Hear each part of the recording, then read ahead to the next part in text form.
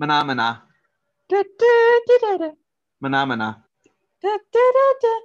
Mana mana. Da, da, da, da, da. Hello and welcome to Oh Lockdown How We Laugh with today's special guest all the way from Brighton, Bex Turner. Bex also known Hello. as Hello.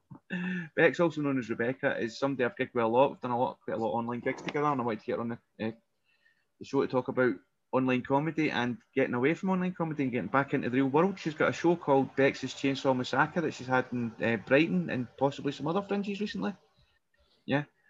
Yeah, definitely, yes. Yeah, and she's very quirky, kind of eccentric and surreal comedian. I always enjoy watching when I'm performing with her. It's always a pleasure to perform with. And without much more nonsense from me, I'll just turn you over to Rebecca and let you tell a bit about herself. How are you doing, Rebecca? I'm good. I'm not too bad. How about you? Yeah, I'm okay. I'm okay. I was just saying, before we started recording that I'm enjoying live comedy being back. I am. I promise I am.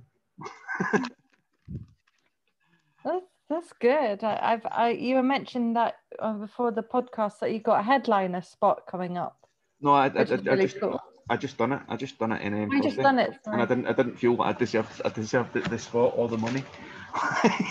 Oh dear. I'm sure you did.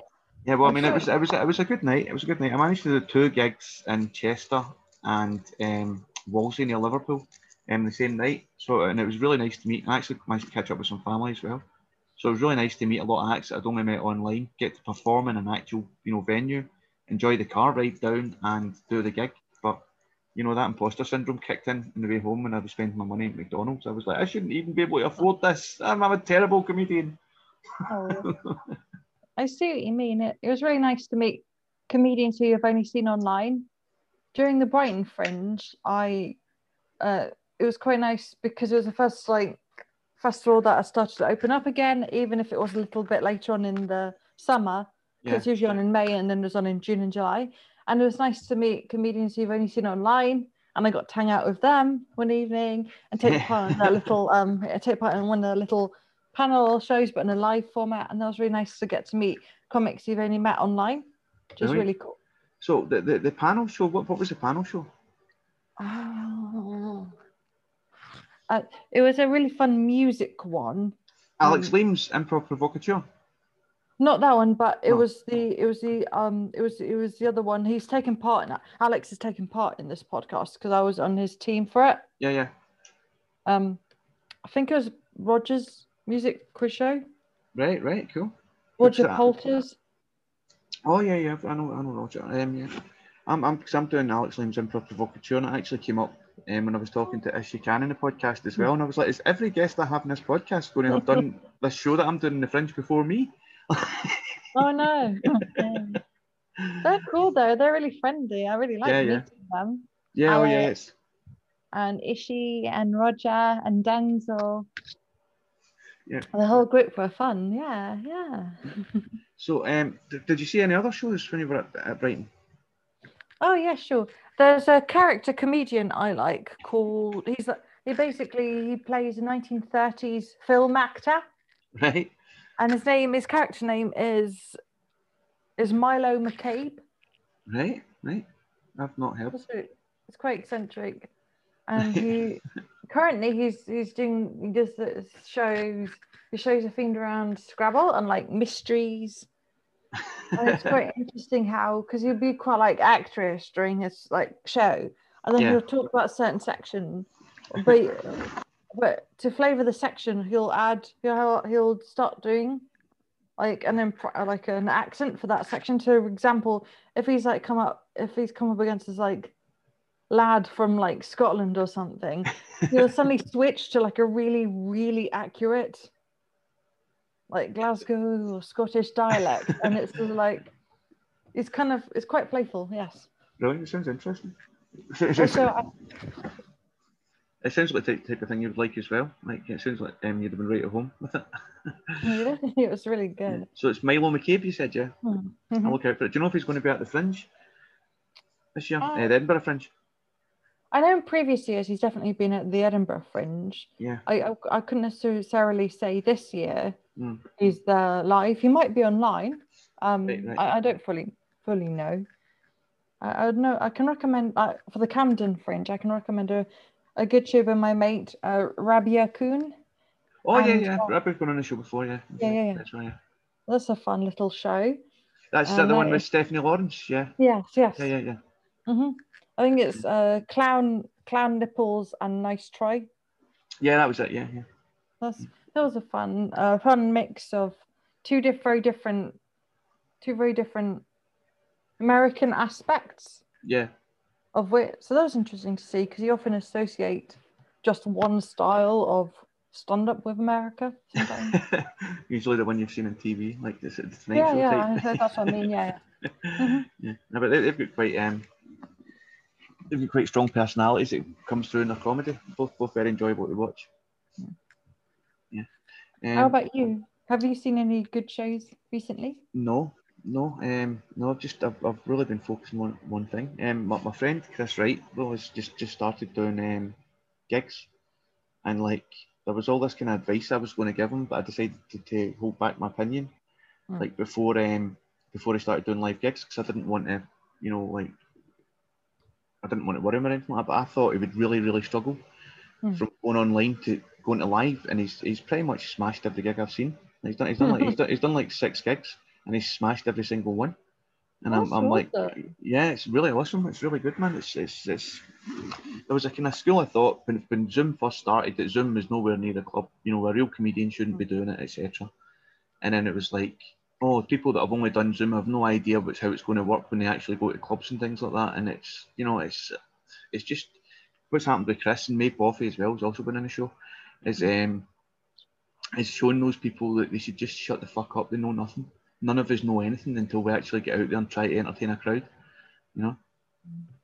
And in many ways, the people who did start during like the Zoom gig craze probably might be even a little bit stronger because they've had to have that challenge of not having that instant of them like learning how to deal with like this new brand of an audience reaction. Yeah. It's not quite the same with someone commenting on Facebook in a Facebook live going, haha, lol. Which is really supportive, but it's just like, oh, cool. Yeah, it's like you need to wait till you finished your set before you can go back and read your heckles. Oh no, that reminds me when I got asked to go and do an online. I did like one gong show it was a Comedy Store one. Oh, that sounds terrifying. That was mad because like people could just type mean stuff on the Facebook chat. I will say that the MC for the night, Ria, is it Ria Lena? I think so. Yeah, it's actually yeah. She was actually really, really nice. Like, and she was really like complimentary, even if I didn't last that long. Yeah. In the gong show, I know I'm not very good at gong shows. I do not know that. Yeah. It's not my bag. But she was really nice about it. It's just a lot of Facebook audience were like, oh dear. I mean, I don't think they're as bad as I can't remember. It's the other one in London. Roast battles? No, not roast battles. There's Backyard. Is it Backyard Comedy? Right. Their gong show. Yeah. That was pretty. Yeah, scary. That was. I think that's the most brutal I've seen. Yes. Yeah. The first time I'd done a gong show, I was just audiences kind of liking me, like, so I didn't. It was a complete shock, like to find one that wanted to see me die and go away and cry in a corner pitifully. Like it was a real eye opener. That's not good. No. Yeah. There's talked quite a bit about gong shows in the show before, and it is one of those things where the audience either wants to see you completely smash it or completely die in your arse. There's no bubbling along, and like unfortunately I'm a kind of bubble along comedian. Like I just kind of sometimes I do well, other times I'm just like I get golf clap laughs, actual like golf clap applause breaks as well, which is quite something to see. Like, well done. You've done that funny. Yeah, I get what you mean. And it worries me. Sorry, on you go. It's like with an audience. You said you were going to say it's like with an audience. Sorry, I felt bad interrupting you. No, I'm no, really no. I'm really bad at judging that sometimes. That's It's okay. like in regards to like comparing it to the golf club. It's like when members in an audience, you can tell do like a but there's not a laugh. It's like like Yeah, that was clever, but like not amusing. forced. Yeah. That's It the was, right laugh. It's like, oh, so sometimes I get a wee run of those, like it's just golf clap laughs for about 4 or 5 gigs in a row, and I'm like, what's wrong with me that this is happening? What can I do? And I've realised it's a lot of it's to do with the structure of my set, because my set's so tightly structured, and it's kind of a lot of the time the same jokes. I think I can come across over rehearsed and maybe dialing it in, and it's yeah, so it's quite interesting. No, this job of being a stand-up is so hard. Nobody understands us, Rebecca. Nobody understands the pain we go through. I know. So you've been doing comedy about what, 7 years? And what brought you into comedy? I think it's similar to what most comedians want, and that's that sense of please love me. And I also because in my everyday life, even though you can't sit here, maybe I am a bit awkward, and I just totally know that I am awkward. But I think all comedians are awkward in real life. Yeah. And when I go on stage, I think there's that play of power where it's more organized power, because in a group conversation, it's like all that hard focus to like focus on every single person. You're on the same level, but when you're on stage, it's kind of a forced. Yeah. You are in a forced position of power, so I think it's a lot easier to be like, I can have my say, compared to a group conversation where Finally, you have to really wait turn. Finally, at last, they're all listening, and I have things to say. Yeah. Yeah, it's quite interesting. I think of it as like a new. Well, to me, it's a new method of communication. It's there's so much to learn. I mean, you can get up there and you can completely smash it, but even then, a lot of people do that in their first gigs. There's a whole thing. It's like entering a new world. Like, and there's so much to perfect.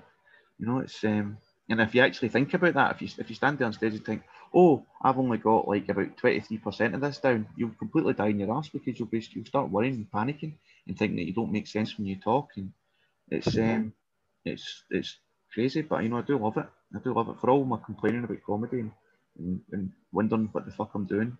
Doing comedy. It's something that I absolutely adore. How long have you been going? Just coming up for 3 years. Oh wow! Yay, Jimmy! Yeah, so in October it'll be 3 years.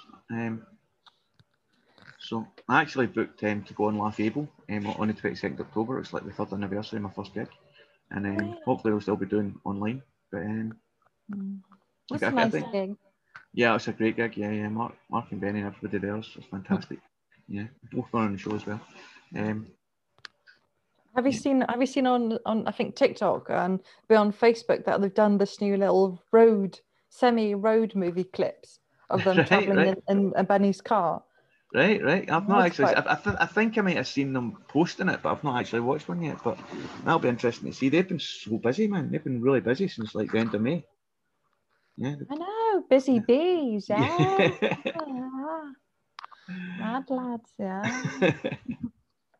I think they've just done Bradford Fringe, and they were down Southampton yesterday, and I think they're doing like about 5 gigs a week at least. Well, up like Midlands / North. Yeah. And they'll be down London as well. I'm sure I've seen Benny staying at Mark's as well. It's there's so much opening back up again. Scotland's finally starting to open back up. I think. Yay. I think the Fringe hopefully this year will prove to be a changing moment for Scotland. Okay. It's because there was just so little happening up here. There was just, because of regulations and things, there was so little going on at kind of open mic level. That's not good. No. But no, it was mainly because of regulations and a 2 metre distancing rule for indoor venues that was really stopping that. But there was gigs basically from, I think, about the start of June, but it was mainly professionals, and rightly so, because they're the ones that have lost so much income throughout this, you know. Yeah, I understand. And I guess if they're in the bigger, fancier clubs, they can enforce better seating structures in their actual gig space. Yeah. So how have you found, like, going back into clubs? How have you been finding it? Oh, not too bad. Yeah. I think because just before, I think just before the second lockdown in the spring, like the summer of last year, like mid to late summer, I did my very, very first live gig back, and that felt so weird because I think you mentioned earlier on about not being able to connect with an audience. Yeah, I was talking about that before the show, but yeah. Sorry, before the show, and I totally felt that. It was my first live gig back, and I couldn't remember how to acknowledge everyone in that outdoor space. Exactly what happened to me. Yeah. I was like, just that was so weird. I just couldn't remember. I couldn't remember how to acknowledge. It was just, it's hard. It's hard to explain, I feel. No, I know exactly what you mean. I felt the same thing in Dundee 2 weeks ago. It was I almost, I think, being able to do Zoom, you just go on, people know what you're there for. It's pretty much half and half, comedians and audience, and you don't have the responsibility of making sure everybody's on side. You know, it's more like Zoom's like an exercise in camera confidence, you know, and that doesn't always help in a live setting. You know? And it can just seem over rehearsed or too performancey for a club. You know, sometimes you have to kind of tune your performance to suit the room, read the room. You know, and I think that's a skill that's easily forgotten if it's not used so often, which it often isn't in Zoom. You know. I find reading the room to be definitely one of the hardest skill sets, one of the hardest skills in stand-up, because sometimes it's really hard to remember to focus on that point of like, and sometimes you do it quite well, but then sometimes it's like I can't do it. It's so hard to read a room. So hard. Not only that, is kind of neurotic comedians will tend to focus on the one person in that room that isn't laughing, and we'll take that one person's skill as you know, we'll see that same face in every single member of the audience, you know, and like that's why it's a magical, terrible, horrible, beautiful art form. What do you think was the hardest room for you to read? Gong shows, because I'm quite an empathetic performer. So when I seen people were dying to watch me fail, it kind of put me on edge. You know, it brought an edge to my performance. In fact, I made a joke about having been in prison 20 years before and say that this is nothing. I've been in prison, and like somebody just shouted, "Get back there!" Oh dear. Oh no. Oh dear. It's quite interesting. I've only done like I done like a 6-week prison sentence 20 years ago, but I keep bringing it up in my comedy. Maybe it's like that's the one life experience that really fits fits the comedy experience. I feel like I'm being held hostage up on stage. you know, nobody forces me to go up on stage and tell jokes. I do it freely, but once I'm up there, I'm like, oh my god, I'm scared to hear people. I better make you laugh. Get myself worth. Yeah. It's definitely got untapped potential of comparing prison to a comedy gig. Definitely, Yeah. I feel. Yeah. But I think some comedy gigs are closer to a hostage situation. But yeah, same end result. So, what was your first gig then? What kind of brought you into comedy? Like, was it an ambition you aspired to? Did it kind of happen almost by accident, like it does for some? I think it was definitely it's definitely something I wanted to do for a while. Yes, I've always been into comedy. In the like all the sketch shows from the 90s, like Fast Show, The League of Gentlemen, all those slightly more, or alternative-y ones, Yeah. and that nature ones that are a bit darker. And then I also liked a lot of kind of, I really liked the kind of sort of campy comedy of Monty Python. Yeah. And the Goodies and all those slightly Slightly different. not different, just I mean I think they're good for research and good for inspiration. Oh yeah, definitely. 70s kind of really a little bit, oh dear. Yeah. Very 70s humoured shows like the Benny Hill Show and the Yeah, Big yeah. Emery Show. So I'm a big comedy nerd, and so I've always wanted to do a bit of stand-up. And I used to really like Mock the Week. Before he got untainted by stand-up bitterness, I think. Yes. Yeah, but Benny Hill's an interesting one because it was considered very unpolitically correct and not really appreciated in this country, but worldwide his videos and his DVDs sold so many. I know, it's mad. It's like when people in Germany and stuff are still really obsessed with Mr. Bean. And over here it's like, you okay, Germany? Yeah. Other countries, like I've noticed, particularly also in previous years, Edinburgh Fringe, there's a lot more emphasis and a lot more appreciation for maybe clowning and more variety acts. And then in the UK, it's a little bit like, oh. Yeah, we've got smart things to say. Yeah. I know, which is probably not great, I guess. No, but it's interesting, like people like Mr. Bean and Benny Hill, because that is actual proper transcending language and culture to just sell the funny, you know. Definitely, yeah. It was quite a touching story about Benny Hill, actually. I remember reading an interview. It's his hero was Charlie Chaplin. Okay. And after Charlie Chaplin died, Benny Hill went over to Switzerland and visited Benny Hill's widow, and she was like, oh, no, sorry, Charlie Chaplin's widow. Benny Hill went over and visited Charlie Chaplin's widow, and she showed him his room, his study, basically where he was, and Charlie Chaplin had about 10 Benny Hill videos, and he died.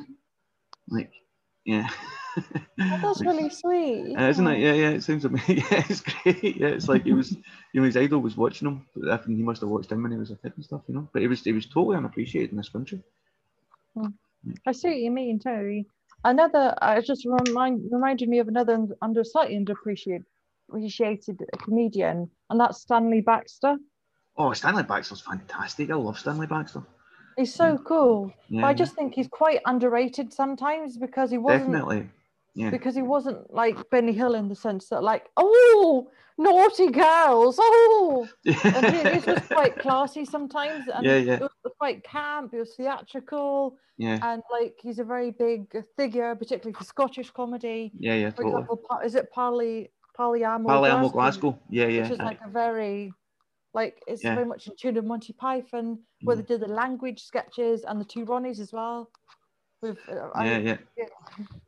But he's so cool. I love Stanley Baxter. He's such a babe. Yeah, I remember Mr. Magica when I was a kid as well. Did you ever see that? What? Mr. Magica. Oh, I think I did. I think it wasn't, but I don't think I really watched it. But I do know what you mean. Yes. Yeah, I used to have a double crown. I've still got a double crown, I guess. And sometimes my hair, the back of my head would stick up. You're trying looking for it now, but it's kids at school would call me Mr. Magica sometimes. It doesn't matter now, but it's just like Mr. Magica, fix your hair. I'm all right, okay, cool. No, I'm not sure if it's semi-related, but I also had a phase where I really liked Hinge and Bracket. I recognise the name, but I can't. Basically, it was it was, best way to describe it, was two pantomime dames, like. Yeah, just like silly nonsense. Silly frivolity. I think maybe there should be more like whimsical and eccentric stuff going on. But I think maybe comedy is basically two political people complain about cancel culture and right wing all the time. That's practically the only conversation you get in comedy sometimes. And people don't seem to realise that the answer is to be everybody to be a wee bit more whimsical and surreal. But I think I went off the topic slightly, and my very first gig was definitely very nerve-wracking, and my legs felt really like shaky. And my first gig was after a Laughing Horse little weekend course Cool. in 2010, and that was quite nerve-wracking. I'm sure the jokes were a bit hacky. I know that one of them definitely was, and it probably wouldn't really fly nowadays. But I still have one of my older jokes that I still have in my set because it's the one I'm most proud of. But it was definitely a nerve-wracking day, and I was quite proud of that day because there's a small group of us, and like one bloke dropped out, but there's two females in this group, and we both stayed to the end, which I thought was pretty like girl power. Yeah. So what was the joke, if you don't mind me asking? Do you want to tell the joke? Which one? The one that's still in your set. Oh, one in my set is the one I have right at the start, which is, I don't have love handles. I have shag rails. I know that joke. Yeah, I've seen you do that. Yeah. What was your first gig like? It was kind of similar. It was from a workshop that I'd done a sort of 6-week stand-up course, learn how to do stand-up, and it was really enjoyable. And I unexpectedly smashed the gig, and I just grew to love stand-up. But I found that performing in a open mic circuit was a different story from going into the same room every week with people that you become friends with and starting to share your inner demons for the sake of laughter. I found that it was like two separate animals. You know, I kind of almost resented my introduction to being comedy being so open and friendly, because it's just you can reveal too much of yourself, and in a scene where people are so political and there's so much competition, that can become a drawback, being so open, you know. But not that it stopped me. I'm still completely open about a lot of stuff. Hence, you know, jokes about having been in prison and stuff, and drugs and my Tinder addiction and whatnot. What addiction? Tinder addiction to dating apps. But I mean, you know, it is hacky doing jokes about Tinder, but at the same time as well, for me it was, I don't know, I found dating apps to be crazy. I really enjoyed using them, but I would recognise what a bizarre, warped landscape it was, like constantly on this app on your phone to contact people that you want to have sex with all the time.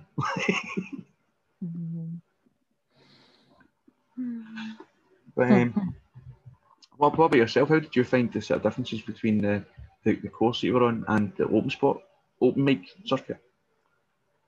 I think my experience was very similar to yours, in that I did the initial weekend course, and then that was in 2010, just before I started uni. Yeah. Then I did uni, and I think I didn't do it soon after the weekend course because I think because when I was younger, I was really, really shy, and I was still a bit shy then. So I don't think I was quite ready. Super ready for it. And then in 2011 and 2012, I started to do quite a few sparse gigs. Right. Like where I was based, in my uni town. Yeah. Then after I graduated uni, I decided to try and take it more seriously. And I moved to Brighton. And Brighton is generally quite like similar to your experience in that there's quite a few friendly gigs, but that doesn't really prepare you for clubs. Yeah. Or nights which are basically a room in the pub. Yeah. And so it didn't really set me up for hackles that well, I don't think. Yeah. And so I don't think I have that good experience with like bad audiences. Not in that they're rude. It's just about difficult audiences. I don't really have experience in difficult audiences. Maybe compared to an actor maybe in the Midlands or up north, or in some parts of London where they have a stronger backbone. Yeah. I know what you mean. I mean, that was actually a weird thing that happened in the 3 gigs I've done. The times when I've had hecklers or drunk people talking, and I've had to interact with them to either get them to shut up or bounce back from something that they've said to me, is actually the only times that I've had applause breaks. And so it's like, well, I know, but my material should be getting applause breaks, not that shit. Like, not being rude to the customers. It was good. Like, I've got a joke about Celtic football ground. About what? Celtic football ground. Oh. Because it's the nickname for it here's Paradise, but as far as I'm aware, not a single suicide bomber ever ended up there. And like this Rangers fan guy shouted out like, that's right, we beat them 10 in a row, we stopped them getting 10 in a row. And I was like, what, we? What position did you play in for Rangers, mate? Oh, you got him. But yeah, because I know I think I kind of took a bit of sort of visceral, not offence, but I was like keenly aware that if I'd have been on side with what he said, I would have looked like I was some embittered football fan when football was the least interesting thing in my life. And not only that entire division between Rangers and Celtic defines life in this city, which bothers me, you know. So I think I just immediately came back with that. What position did you play in for Rangers? I see what you mean. I have a similar heckle response, but probably the only time where I actually thought like I got him, because I'm really bad at heckle. I don't have much experience of heckles, and there was this group of college kids at the back of this gig. Like the stage was there, and then these kids right at the back. I think they were like 18 to college age, and I think I was on stage. And I think one of the kids at the back said like, "Oh, I hope you're as funny as you look."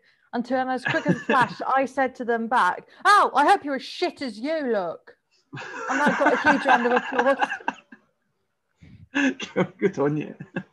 That was like the only time I actually probably dealt with a heckle very well.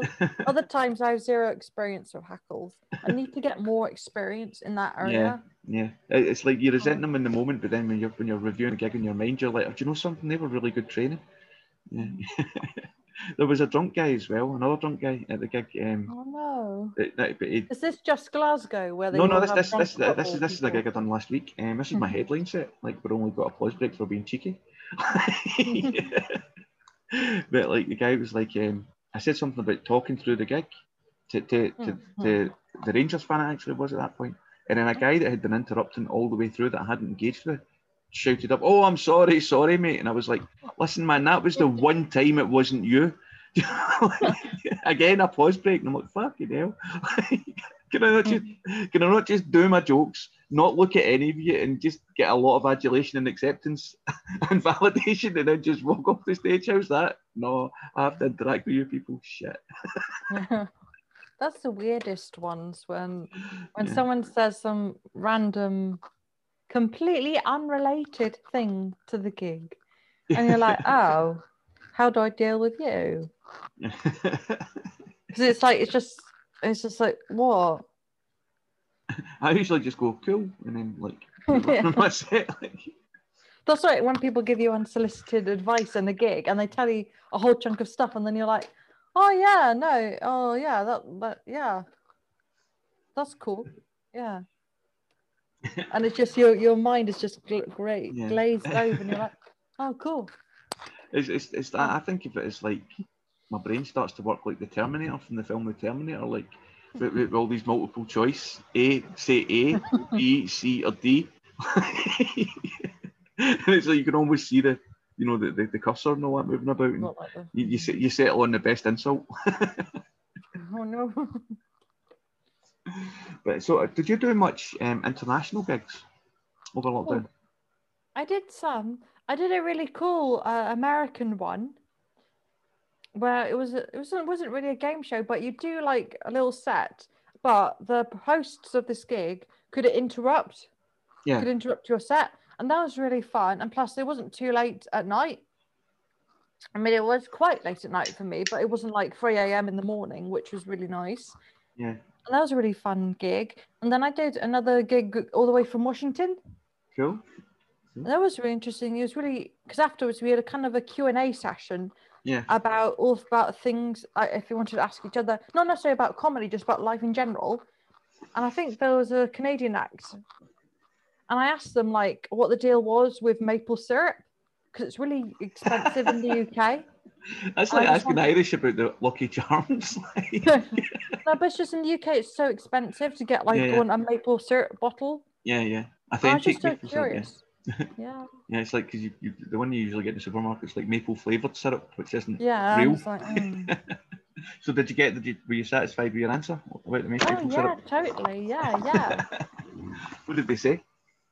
I can't remember. I think they were explaining the kind of taste of it, and also what they do with the syrup. Like they might put it in ice and like create like kind of flavored, because they have a lot of snow in the winter in Canada. They'd create like little ice with snowballs and like just like, because it's like completely fresh ice. Yeah. So it's nice. And the comedy show I was telling you about a minute ago was called The Interruption Show, and it's hosted by Dahlia Malik. Right. And that was Right. really Cool. fun. Yeah. Cool. Cool. And then any other international gigs? I think I found that the American ones, as much as I enjoyed them, like you're saying, I preferred the ones that didn't happen too late for me. You know, and that tended to be ones that happened early in the morning or lunchtime over there. Oh yeah, yeah. And it was just staying up till 4 or 5 in the morning, even for some good gigs, just didn't feel worth it. It was just too much, too tired, too much angsty. Even if you get some sleep, it's like first thing in the morning. It's it's a shame that we couldn't sort of have that. It would happen at the same time, but it just definitely wasn't worth staying up till 5 in the morning every night for me. It was really affected my mental health. And then in terms related to international gigs, there were some gigs that they were online and they're UK based, but some of the acts came from further afield. Yeah. Like Australia and Australia. Well, there was one particular, I'm not sure if it was a gig or just like a general comedy thing online. Yeah. And this guy was like performing all the way from India. So that was pretty insane. And I think someone was in Kuala Lumpur, I think. Would that be like Juliana Heng? That was from yeah. She's going on the show as well. There was quite a lot happening in India. Yeah, she's great. They're great. So, there's quite a lot happening in India. Thirst trap and things but I never actually went on any of those gigs. But there seemed to be lots and lots of people like in those gigs, you know. But, what about like sort of mainland Europe? Did you find any over there? Oh yeah, sure. I did like an online version, I think, of is it the Utrecht Comedy Festival? Right. Yeah. I know of it. Yeah. And I took part in an online kind of comedy show thing there, where these two graphic designers would roast your fringe posters. Right. Cool. That was really interesting to see how the comedy attitudes were over in that part of Europe compared to the UK, and that was quite different. Certainly interesting. Maybe not enjoyable, but interesting. Yeah, I recently joined a group called Bad Comedy Flyers, I think it's called, where they basically do that, and I'm kind of frightened to look at it because I've had to do a couple of flyers of my own. Things, and I don't want to find my own product, being slated. Oh, I'd say the best bet is just make sure your photos are high res. Yeah. Because you can tell when it's like grainy, and you're like, yeah. No. That's like the biggest thing you notice, and you're that's not high quality. Look 2007 mobile phone shot. Yeah. Or something like, they took an image from a magazine from 2007, an online magazine, and it's like grainy. Yeah. So, what's your plans for the future? Have you got a lot lined up coming up? Definitely, I'd like to improve my little fringy show, Bex's Chainsaw Misaka, and if Nicola Sturgeon allows us to have an Edinburgh Fringe next year, I would love to do it next year, Edinburgh properly. I really want to do that. Well, I don't know what Scotland's attitude is toward it because it feels like she just doesn't want it to happen. What do you think? Well, I think I would agree with you a couple of months ago, but a lot has came together in a very short space of time. With Alex Petty on the show talking about it, Bob Walsh on the show talking about it, and they've managed to scrape together a pretty impressive lineup, basically, and festival actually. So it's not just comedy, even though people start to think that it is just comedy. There's a lot of things happening in Edinburgh this year, and it's been interesting to see. So I would suggest if there is another wave of the pandemic and we do go into lockdown again between now and next year, keep with a view to the fact that you might be able to just go with a month to spare, if you find that you can do that. But it seems this year there was a lot of people who kind of kept faith and just ran with it as soon as he said we'll probably be able to go on August 9th, and people took probably as a definite, and that it's paying off for them now, because as of today, August 9th is the date of recording. It's level 0. We're out of level 0. Just most restrictions are gone now. That's And whether or good. not that will lead to another wave, nobody knows. But we can't live in fear. We can't hide away. If we're allowed to get out, we should be. We need to be responsible when we're out there. We need to take care of our own space. We need to be aware that there's a global pandemic that is always in verge of putting us all back in our houses again. But we've also got to live our lives. Definitely, and I'm very happy that at least to some scale Edinburgh is continuing this year. Yeah. I'm just worried about next year. Yeah. Because Yeah, but I mean that's kind of my point. Like, keep a view to the fact that it probably will be happening no matter what happens between now and then. And be one of the ones that just go up there and live out your dream. I'd like to, yeah. It's just I don't know if people in the UK will be accepted, because Nicola Sturgeon seems very much like, no, we don't like Edinburgh Fringe. Blah, blah, blah. I don't know what our personal views are on that. I do know it seems to take Scotland a long time to sort of start to get any kind of semblance of normality, but we're kind of getting there now. So that's good, yay! Oh yeah, I know. I just feel bad because the UK, at the moment we're rock bottom. Yeah. And I don't want other places to feel to hate, do you know what I mean? Not because not everyone in the UK is horrible football louts. You know what I mean? It's just we now have this image of being like. Well, have you met some that aren't? Where are they? I'm just saying that. Thinking that we might get tainted. I know what you mean, but it's a divided society in so many levels just now. That's why our job is so important. At least that's what I tell myself to justify continuing to do it. I hope so. Yeah. Yeah. I'm just saying, please don't hate the UK. We're trying our best. I don't think people do hate the UK, but I think we've got a lot of work to do to educate each other on some of the issues that have started to divide us. Right now as well, I've talked about this in the show before. There's a real tendency to punch down on anti-vaxxers, as if they're stupid, or as if they've not actually thought about whatever stance they've decided to take. And I think that's wrong, because the last thing we need is yet another massive divisive issue in our society. No. Yeah, I mean, it's the government's fault. The government. Yes, yeah. Just look at the guy in power, man. Obviously, if you're going to hate anybody, hating that motherfucker. Yeah. We're not even allowed to blame Trump now because Trump's gone. Oh, you'll be back. We can't be like, well, at least it's not Trump. No, he's gone. So now it's our fault. Oh. Yeah. Okay, well, it's been an absolute pleasure chatting to you, Rebecca. Hopefully, we'll get a chance to meet you, Jimmy. We'll actually get a chance to perform together in person at some point in the future. I'd like that. Yeah. Hopefully, next year's Fringe. Yay! Please do. Yay. Okay, thanks very much, man. Oh, sorry. Before we go, how can people find you on social media and things? Oh, sure. I come say hello on my Instagram, which is @Bex Turner Comedy, and that's the same tag as on Twitter. Right. Okay. Excellent. Hello there. Please follow. Yeah. What are your social media tags, Jimmy? This will all come out in my social media, so it doesn't really. Anybody that listens already know. Okay. Sorry. It's okay. Thanks for coming on. Cheers. Thanks. Bye, guys. Mana mana do do do do do. Mana mana do do do do. Mana mana do do do do do do do do do do do do do.